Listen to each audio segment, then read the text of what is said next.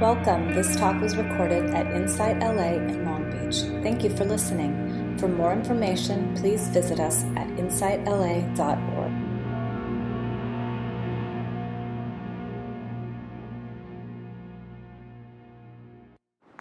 So welcome everybody.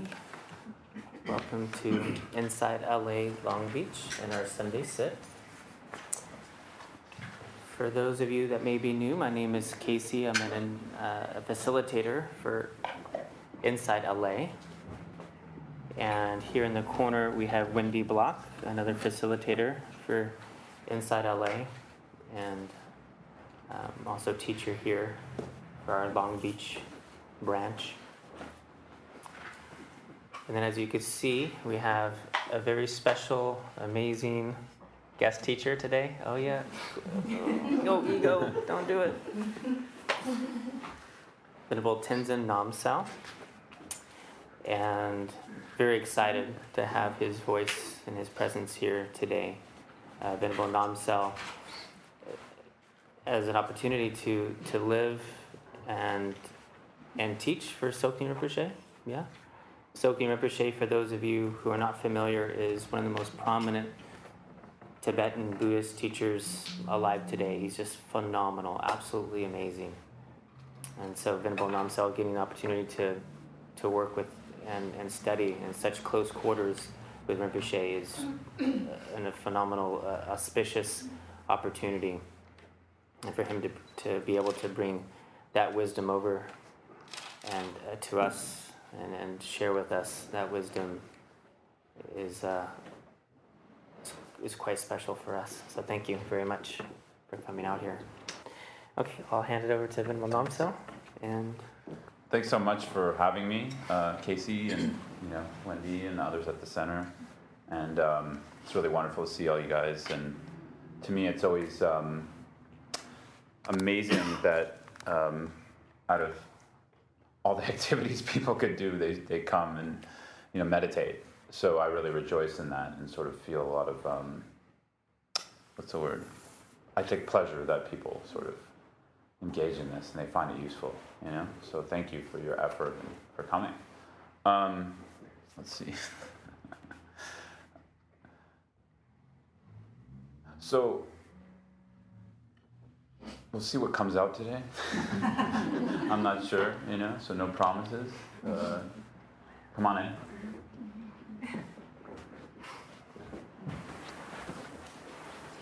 How's it going, guys?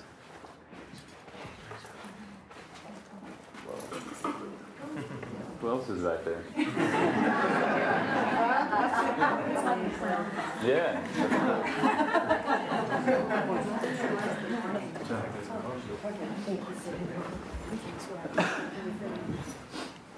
So we'll see what happens when I do.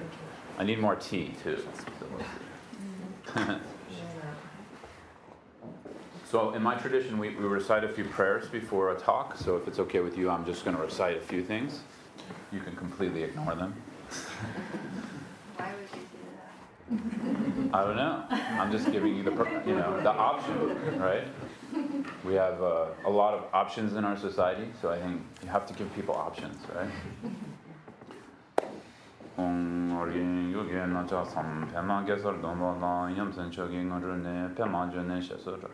Kodo khandro mambo kor kiki jiso da jine labshu shaso so guru pema siddhi hong orgen yogen no jasam pema kesar domala yamsen chogi ngojone pema june shaso kodo khandro mambo kor kiki jiso da jine labshu shaso so guru pema siddhi hong orgen yogen no jasam pema kesar domala yamsen chogi ngojone Pema june sheso tra kodo khandro mambo kor kiki jiso da androge jine labshu shaso guru pema siddhi hong.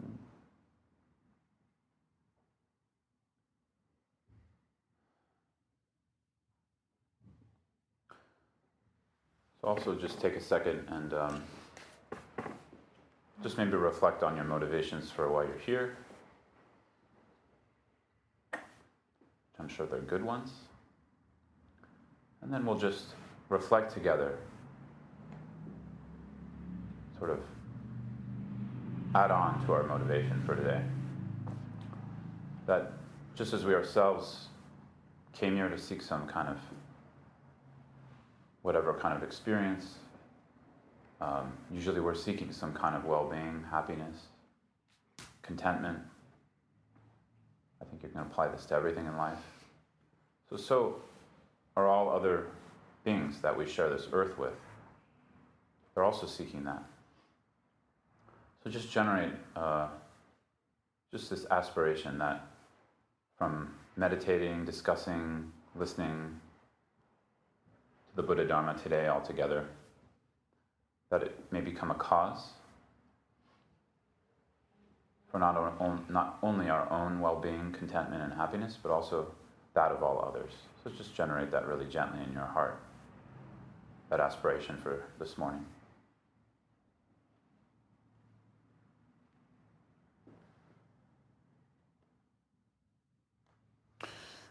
Okay, thank you. So, there's a famous saying I like by a teacher, a Tibetan Buddhist teacher I'm really fond of.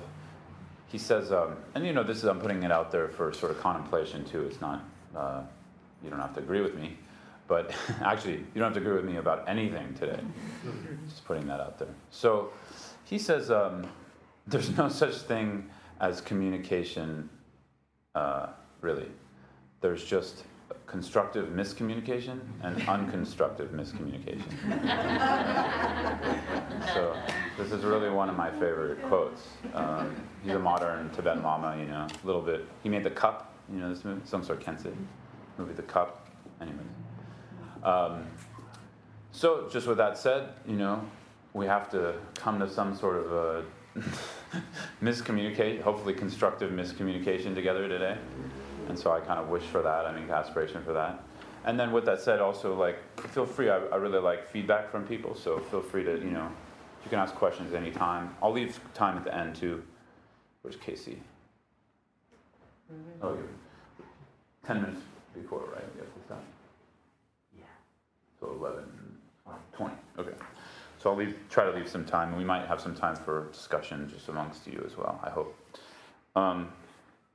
So today's talk, I titled Everyday Wakefulness, mainly because it's a title that you can kind of just do anything with.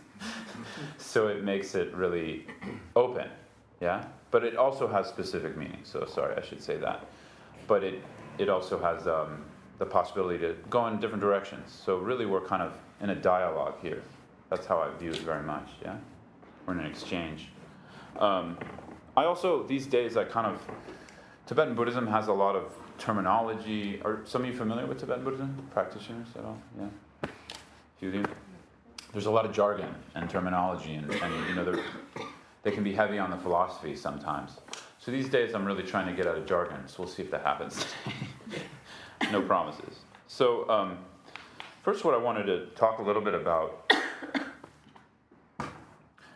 this quality, what I mean by everyday, yeah? So often when we're meditators, yeah, and when we're engaging in Buddha Dharma or our spiritual path,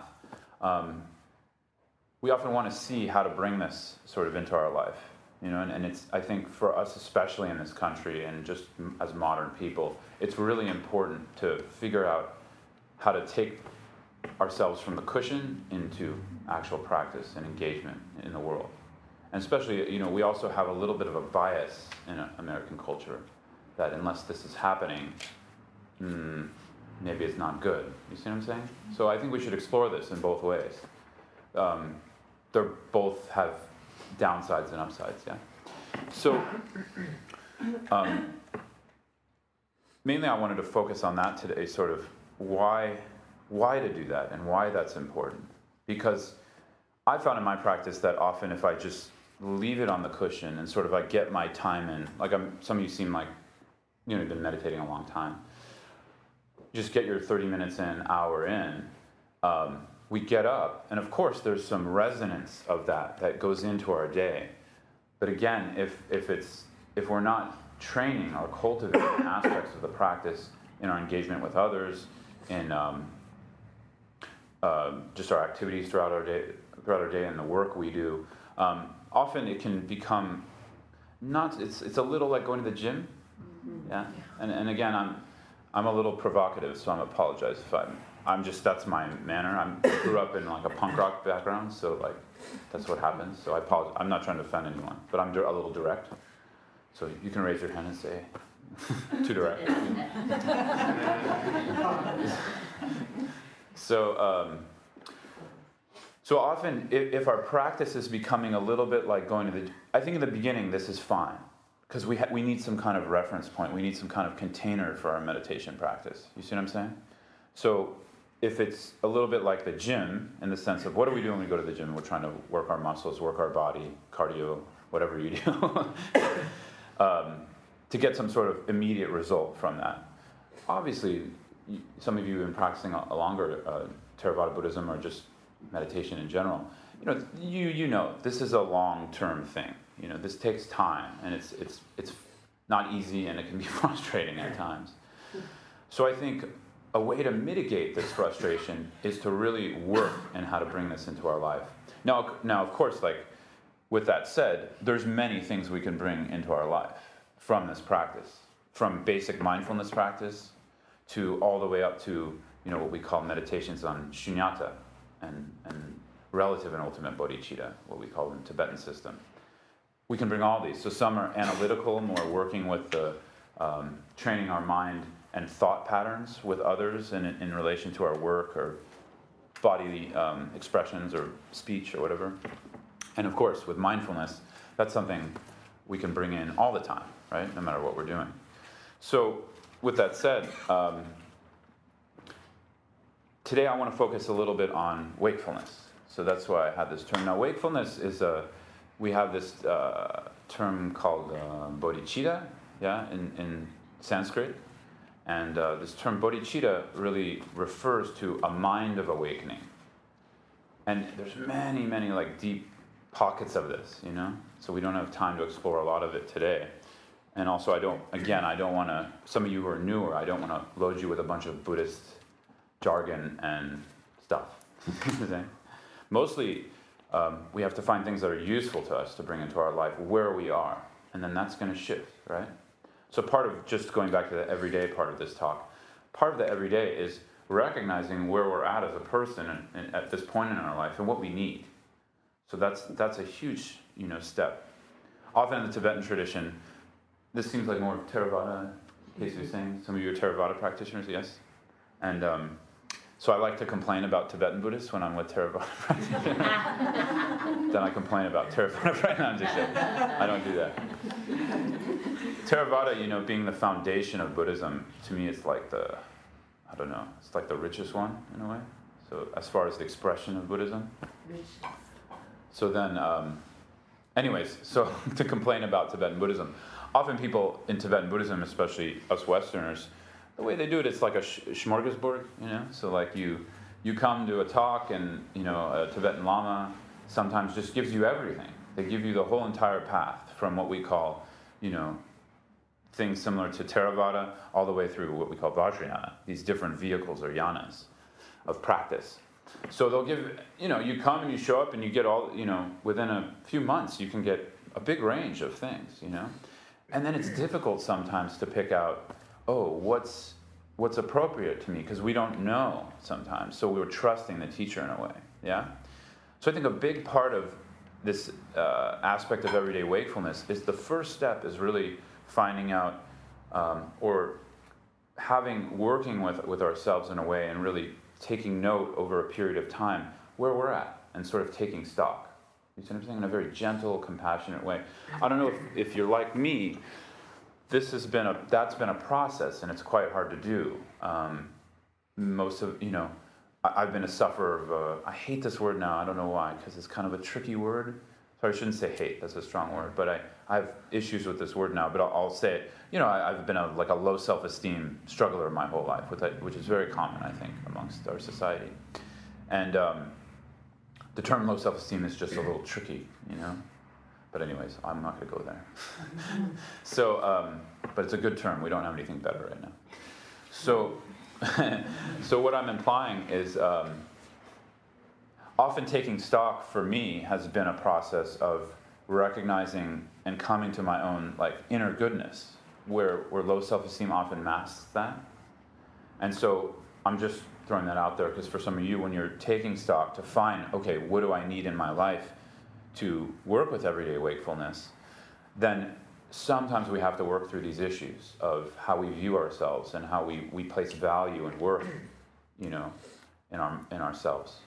And then we can start taking stock with a more gentle, compassionate sort of attitude. That's personally been a struggle for me. I'm sure all of you guys are on different spectrums with that.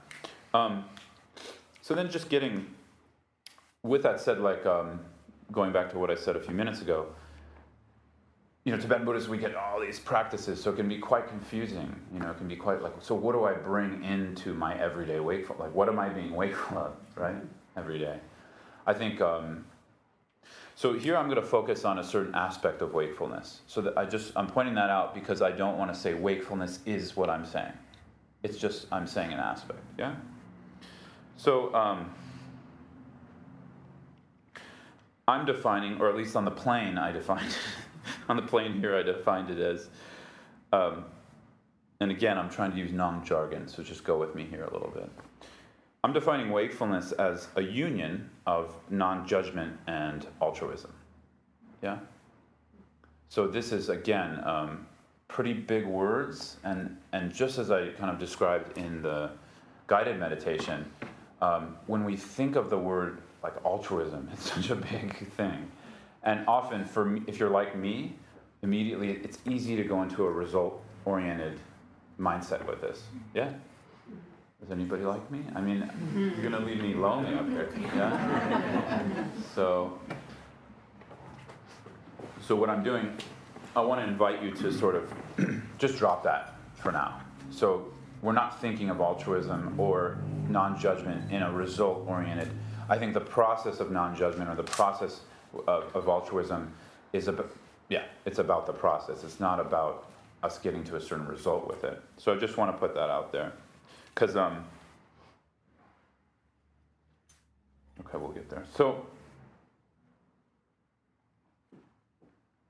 in a way, coming from this term wakefulness, or like I said, bodhicitta in Sanskrit, however much we're actually able to abide in non-judgment is equal to how much wakefulness we'll experience. Yeah? So this term also non-judgment, I think it has it can be amorphous sometimes, so we're gonna go deeper into this. And also I wanted to say the word union. So here when I'm explaining it, altruism and non-judgment, they're like two sides of the same coin. You see what I'm saying? Just a little bit different expression, but I'm sure you can experience when we're having less judgment, we're able to open to others. We're able to create space to open and have more behavior or states of mind that are altruistic, yeah? So, I find when I'm in a judging state of mind, it's a very fixed state. And in Buddhism, generally, what they have a problem with is the Buddha almost, this is what I find incredibly inspiring about Buddha Dharma, is that the Buddha wasn't really, I think, concerned with this is my religion, this is how to do it. Later down the road, people make differentiations in order for someone to train in skillful means, in upaya. But aside from that, really the Buddha was describing, so what binds you, And the Buddha was mostly concerned with this, what binds us. So I really like this word bind. I don't know, lately I like it. So I think I just want to throw that out there for you to think about and sort of think about this term bind. And it goes very deep in Buddha Dharma. Because essentially what the Buddha said is what binds us is concept, going to the most deepest level of Buddhism. But of course, you and I, we need concepts too to talk and communicate with each other. So it's a very tricky kind of subtle thing. But what I was thinking about was when I'm in a state of judgment about myself, someone else, could be this, bowl, whatever. There's some kind of fixation with that. There's some kind of bind. You see what I'm saying? And so then the fixation binds us to an experience and limits the experience. So again, when sometimes we hear the word non-judgment, it could seem like judging about judging. You see what I'm saying? So I'm being really careful to just not go there with you. Yeah? So I want to emphasize this aspect of more, what's our experience when we're in this kind of judging mind? And I say mind because it comes from a thought, yeah? It comes from, and then it goes out into our speech or body or whatever, and how we express ourselves. So for the most part, and again, I'm just explaining my experience because I want to explain that, and then you can see if it resonates with you. But for the most part, judgment, because it binds, and then there's fixation, then there's kind of a contraction. So again, now you can see how I'm tying in the unification of this altruistic attitude, our ability to see the value of others' needs, in a way, and then also non-judgment. So when we contract, we're not able to see others' needs. We're not able to respond to them. We're not able to, I think, even understand them to a way. I don't know. Does that make sense? Does that resonate? Yeah? So there's essentially less space to have a constructive reaction to ourselves and others. So for me as a Buddhist practitioner, this is sort of like, this is like the essence of it for me. Whatever is creating less space in my mind, and again, we can use all kinds of terms like I was using before, more bondage, more fixation, more contraction. I know there's something off. So it's like a trigger. It's like, for me, that's like a canary in the coal mine. But what's very tricky is like, then what are we left with? Are we left with like, okay, so let's say we're perfect practitioners. So what are we left with? We're left with some like non-referential jello state. You see what I'm saying? The Buddha, I mean, all you know the life of the Buddha? Do many of you have some kind of reference point? So Buddha wasn't like that, right? No? So you can see, for the Buddha, as the judgment decreased throughout, like if you read the Jataka stories in the Mahayana tradition, they're all the stories of his past lives as a bodhisattva before he attained enlightenment. So in all those stories, you see as the judgment is decreasing, what we call prajna, or wisdom, is increasing. Yeah? And so part of that wisdom, again, the real actual wisdom is when it's there's no contraction at all. But we're not going to get to that today. But part of that wisdom is discernment, right? So I often used to think that if I somehow I'm a very judgmental person, by the way. I'm judging all of you right now, just to let you know. Just to put it out there. So that's just my mind. Some people I think are less judgmental than others, But I kind of judge everything. So this has been a key practice for me, So I don't think any of you are probably as bad as me, but, just in case, I'm just throwing it out there. So I used to think that if somehow the judgment is decreasing, then maybe like everything just becomes a blob and I'm not able to distinguish between things or discern between things. But personally, what I've noticed over the years of working with judgment is that discernment increases. You see what I'm saying?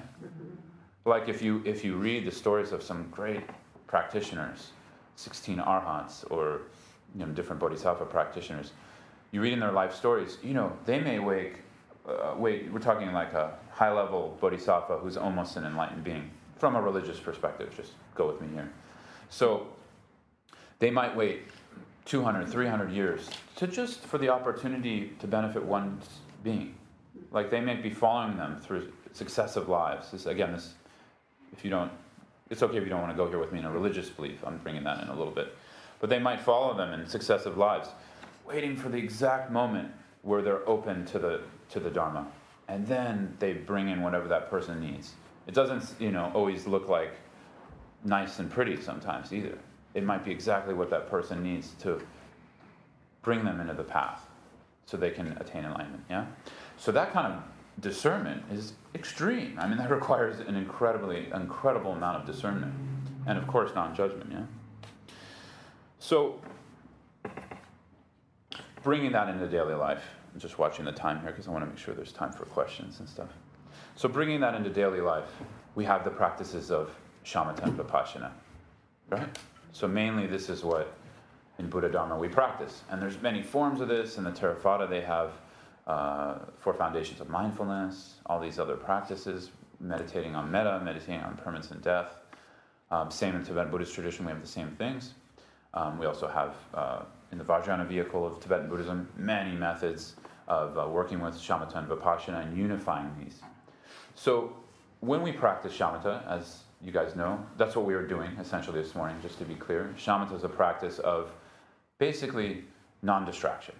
It's quite simple. I mean, these days everyone, like myself, we get up here and we like to make a lot of words because just to fill the time. But shamatha is actually quite simple. It's just having an object of meditation, like the breath, like we did this morning, or not having an object, which becomes the clarity of the mind itself. That was closer to this just sitting practice, or in Zen they call it shikantaza. That's what I introduced a little bit this morning. So either one, we're cultivating non-distraction. And when we're cultivating non-distraction, we're letting the mind, or what we call the dualistic mind, or the bound mind, settle. And when that bound mind settles more and more, what do you have? Say it with me. Less judgment, of course, right? So that happens over time, over years of practicing. So it's not an immediate thing. But this is one way we work with shamatha. Of course, shamatha also has, or what do we call it? Shinen, or like calm abiding practice in English. This practice also has the benefit of cultivating a focused mind. And then when we have that very focused mind, we're able to move it to any object we want of meditation and gain a more deeper experience with that. So then with vipassana, we're really working more. Now again, this is broad, right? Because these are big topics, as some of you know. I'm not able to go into detail in, but just to sort of essentialize them. With vipassana, we're really working on the insight penetrating into, okay, how are things? How is this appearing to me? How is this existing? What's my experience of this? Be it ourselves, our five aggregates of, basically our body and mind, and then also phenomena on the outside. So when in Tibetan Buddhism, Nangwa means phenomena, and it's a kind of a beautiful term because it includes everything. So phenomena means everything that appears, what we see, what we don't see, all that. But of course, it's more related to what we see. Not with our eyes, but it also it refers to thoughts, it refers to all appearances of the senses, etc., right? Even sensations, I think, can be Nangwa. So when we're working with vipassana, we're working with the insight penetrating into, well, how is this? What is this? And then essentially what we're working with is cultivating a kind of non-judgment with the situation. That's why I'm using the word non-judgment here. So the non-judgment is more related to the vipassana aspect. But even with calm abiding practice, just sitting with our breath like we were doing this morning, or without an object, and we're cultivating non-distraction, as the thoughts settle, like I use this analogy of when we shake, like muddy water gets shaken in a lake or in a glass of water, but if you leave it for enough time, it'll settle down, yeah? And then what do we start to see? We start to see how things actually are. So this is the difference in Buddha Dharma of, we're not trying to cultivate some aspect or religious behavior or something else in order to build something up that is like, oh, I hate the way, downtown Long Beach works. Let's just tear it all down and build something else, We're actually instead trying to penetrate into, how is that? The buildings don't have to go anywhere. They can still be what they are. But we're really trying to go to one talk by a Theravada monk I really respect. I think it's Bhikkhu Bodhi, I can't remember. No, it's a different monk. But anyways, he said ground zero. He called shunyata as like ground zero. It's a very nice term to explain it. So it's a ground zero. But zero not meaning nothing, just meaning all possibilities are open. Yeah. So what was I getting to here? Oh, so with shamatha, when we let the glass settle and we let the luminous, clear, or limpid nature of the mind come, then we have an opportunity more to unify it with vipassana. Because the mind itself, when it's clear, is now go with. I know this is for some of you this is a bit abstract, so just go with me here, maybe. So as we look into that clarity, there's a possibility to also see space, yeah. And this is more related to the vipassana aspect. And this is how we unify them. So again, more practical, bringing it back down to earth, working with non-judgment, and working with altruism. I personally think it's much healthier for us as a culture. So again, this is my bullshit opinion, but I'm just going to give it. That's usually what I do. Nobody asks, and I just give it. Is I think for our particular culture and how we've grown up and how our societies are in America, it's really good for to come first to the non-judgment and work really with cultivating that in whatever way we can. Some very practical ways are just questioning. Oh, is it really like that? Like I do this all day long, So it's like, oh, somebody just flipped me off on, the 10. Mm-hmm. I'm angry now, like that person's an a-hole, But is it really like that? So I just question, Is that how it is? And then I don't need an answer, I'm not also trying to push myself into a box of saying like, oh, it's definitely not like that. You should be a good Buddhist, you should love the guy, forgive him, or I don't forgive him and I continue to get angry, or maybe I flip him off back and then I judge myself for it, and I'm a bad Buddhist, and then I go to sit on the cushion, and I'm just like, I'm terrible, But I'm sure none of you experience that, right? So, anyways, so my point is I think culturally it's very healthy for us to first work with this non-judgment in these very practical ways. I'm just offering you one opportunity. But of course, I'm also saying, by sitting on the cushion the way we did this morning, that's also a way to cultivate non-judgment, right? Because our mind settles. And then there's a little bit of a gap between the thought and then believing that thought. Have some of you had that experience? Yeah. So that's why shamatha is so precious, in one way. But so when we cultivate that non-judgment, I think it's a little bit of a better avenue to then start expressing itself in altruism. Altruism is very like, not a bit sexy, I think that's kind of the wrong word, but it's a little bit sexy in our culture because it looks good. You know what I'm saying? Yeah. It looks good to be generous or do this thing. And I'm not saying it's not good. It is good, right? But it often can hijack our motivation.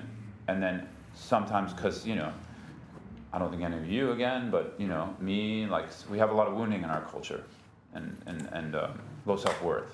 And so then we do everything to try to fill that hole, And usually we're trying to fill it materially, right? Not just by buying something, but also by getting some kind of acknowledgement for our work or acknowledgement from someone else. Now again, there's nothing wrong with that in a way.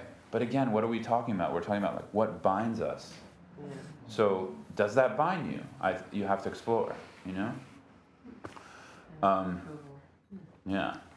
So my main point is I think it's a little better for us to work with non-judgment and then let the genuine altruism or value of other needs come out from there. Let it come out naturally. Of course, my teacher, Sokne Rinpoche, he's got a wonderful story where he was driving through. Sorry, I skip around a lot. I'm sure you noticed. I hope it's not too puzzle like that. I hope you're following. Anyways, Sokne Rinpoche, he was in Delhi. I don't know if the story actually happened to him, but he was in Delhi at a nicer hotel in India. And some of you been to India? Yes. Yeah. When you stop at stoplights and go to places, often there's beggars. Well, I think I'm staying in Pacific Palisades. There's also some at the light there too. But in India, no, they're often yeah, in Santa Monica. So often there's kids, small kids. Yeah.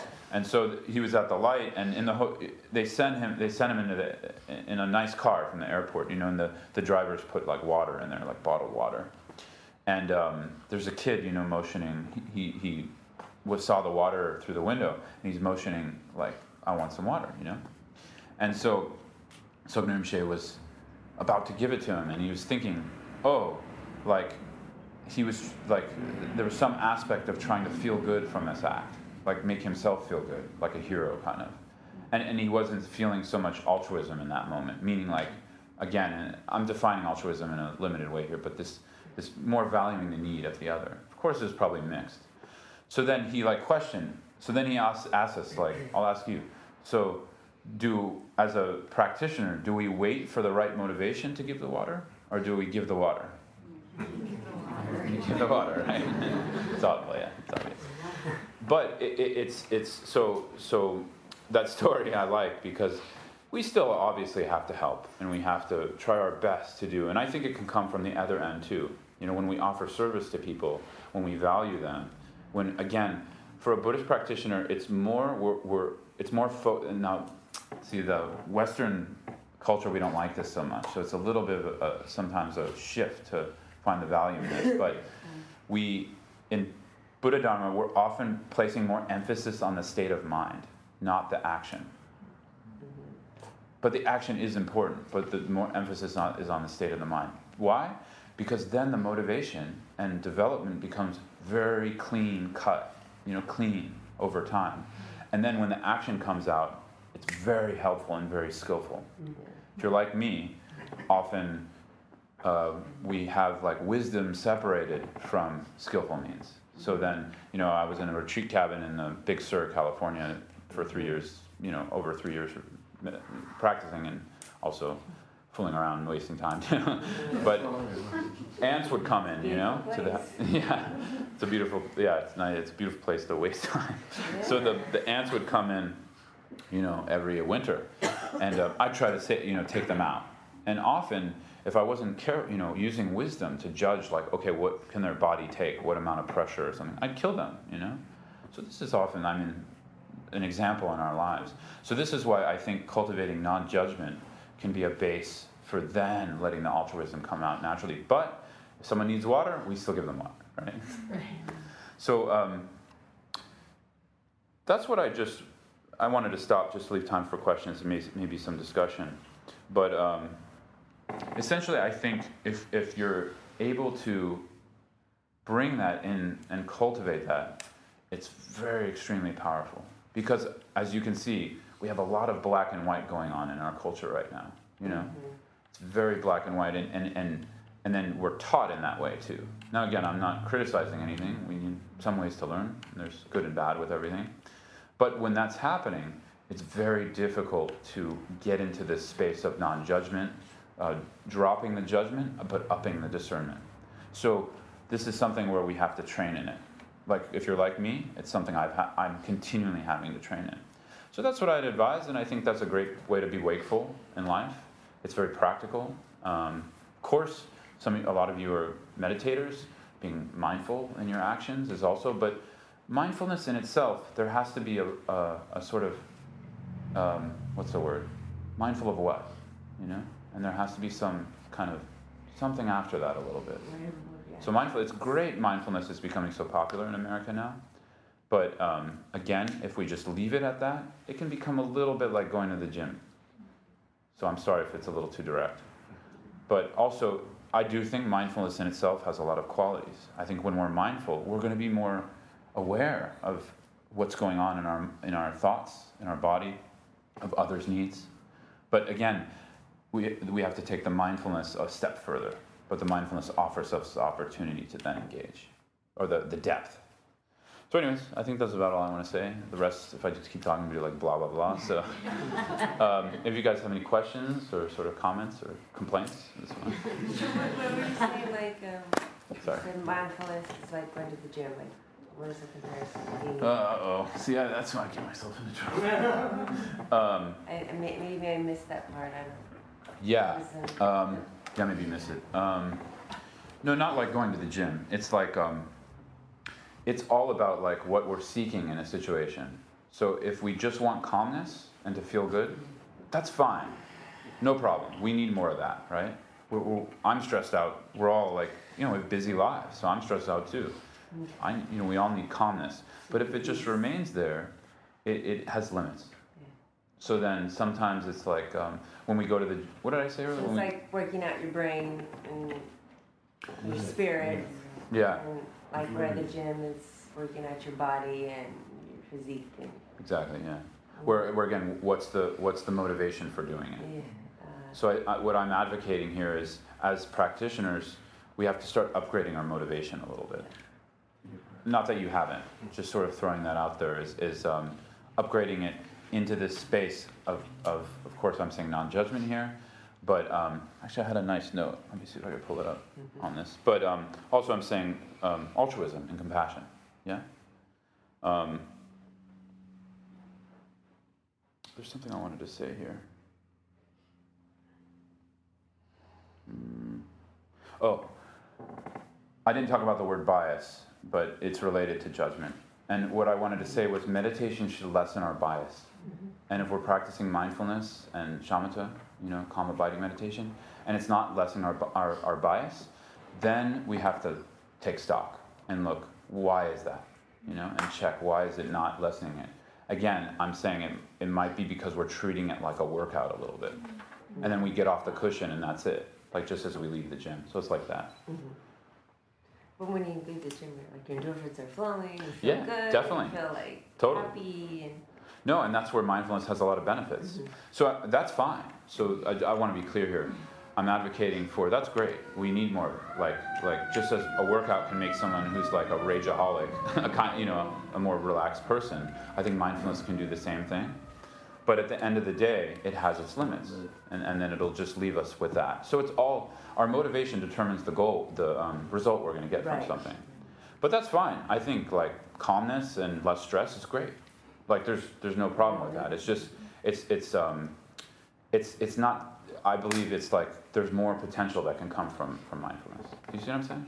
Yeah. So how do you go from just doing it like you're going to the gym to doing it the way that you're talking about?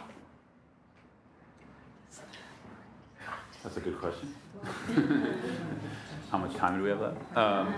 Yeah, I think that's an important key, and it's not something I could say like in 2 minutes, because we have a whole path of Buddha Dharma where we, again, it depends on your goals and like how much of the religion you want to incorporate. But I think let's just take the secular aspects of it now, because I don't know how many of you are actual Buddhists, and so I just want to be fair or whatever. So just not talking in a religious way so much, it's all determined by motivation. So if our motivation is to sit down and we just want some stress relief or calmness, we will get that. Yeah. If our motivation is to gain more awareness of our inner experience in mind to work with, in the case of my talk today, non-judgment, we'll get that.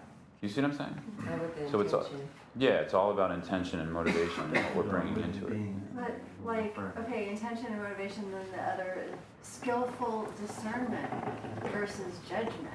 Yeah, that's a hard one. I know, I'm with you, girl. It's hard. Yeah, it's I would say, just do it. Like, just work with this. I gave like a very simple method of just questioning our judgments. That's a very simple way, like in a gentle way with ourselves too, not judging ourselves either. Then what'll happen is, as the judgment drops, the discernment will come up. So it'll happen naturally. I think it's a natural reflect, but the discernment, it's really tricky, because in one way we're bound where most of our discernment is judgment.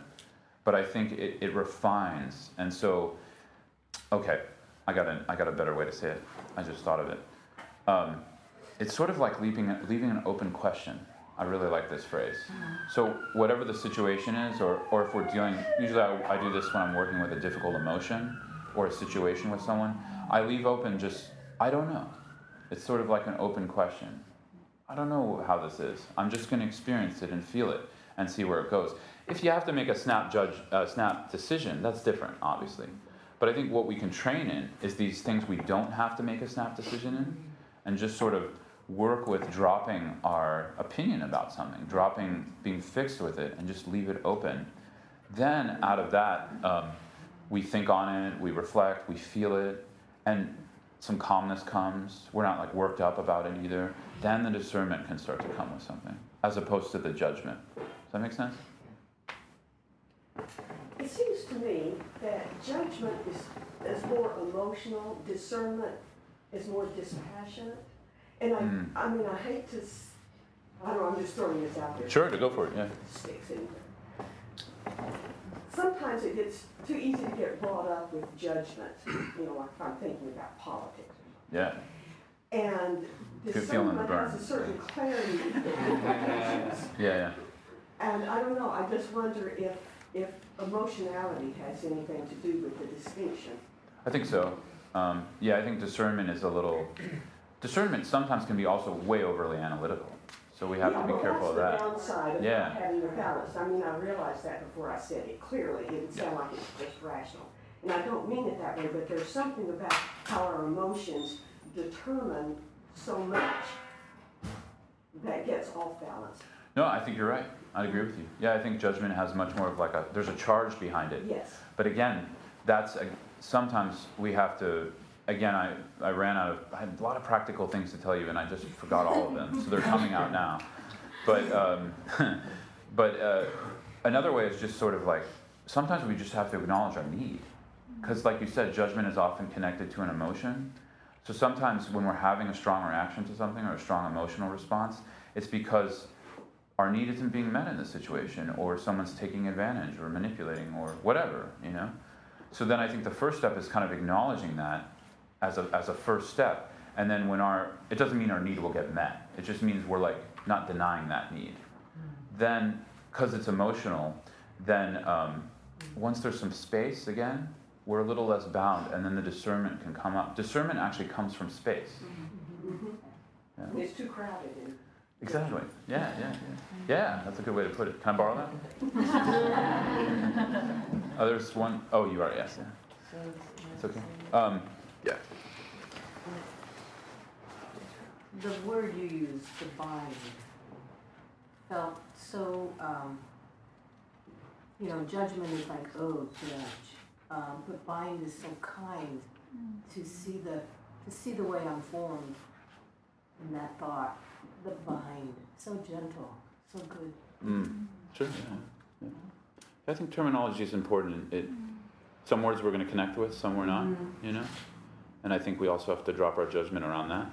But then we can also find words that we connect with. You know? Thanks. There's someone else.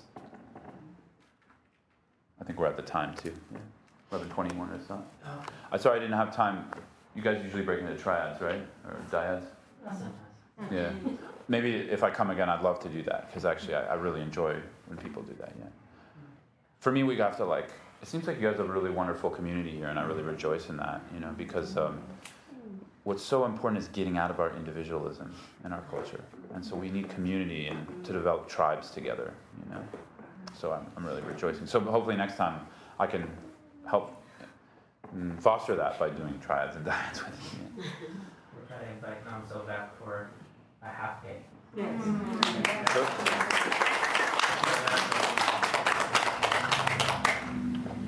Thank you very much.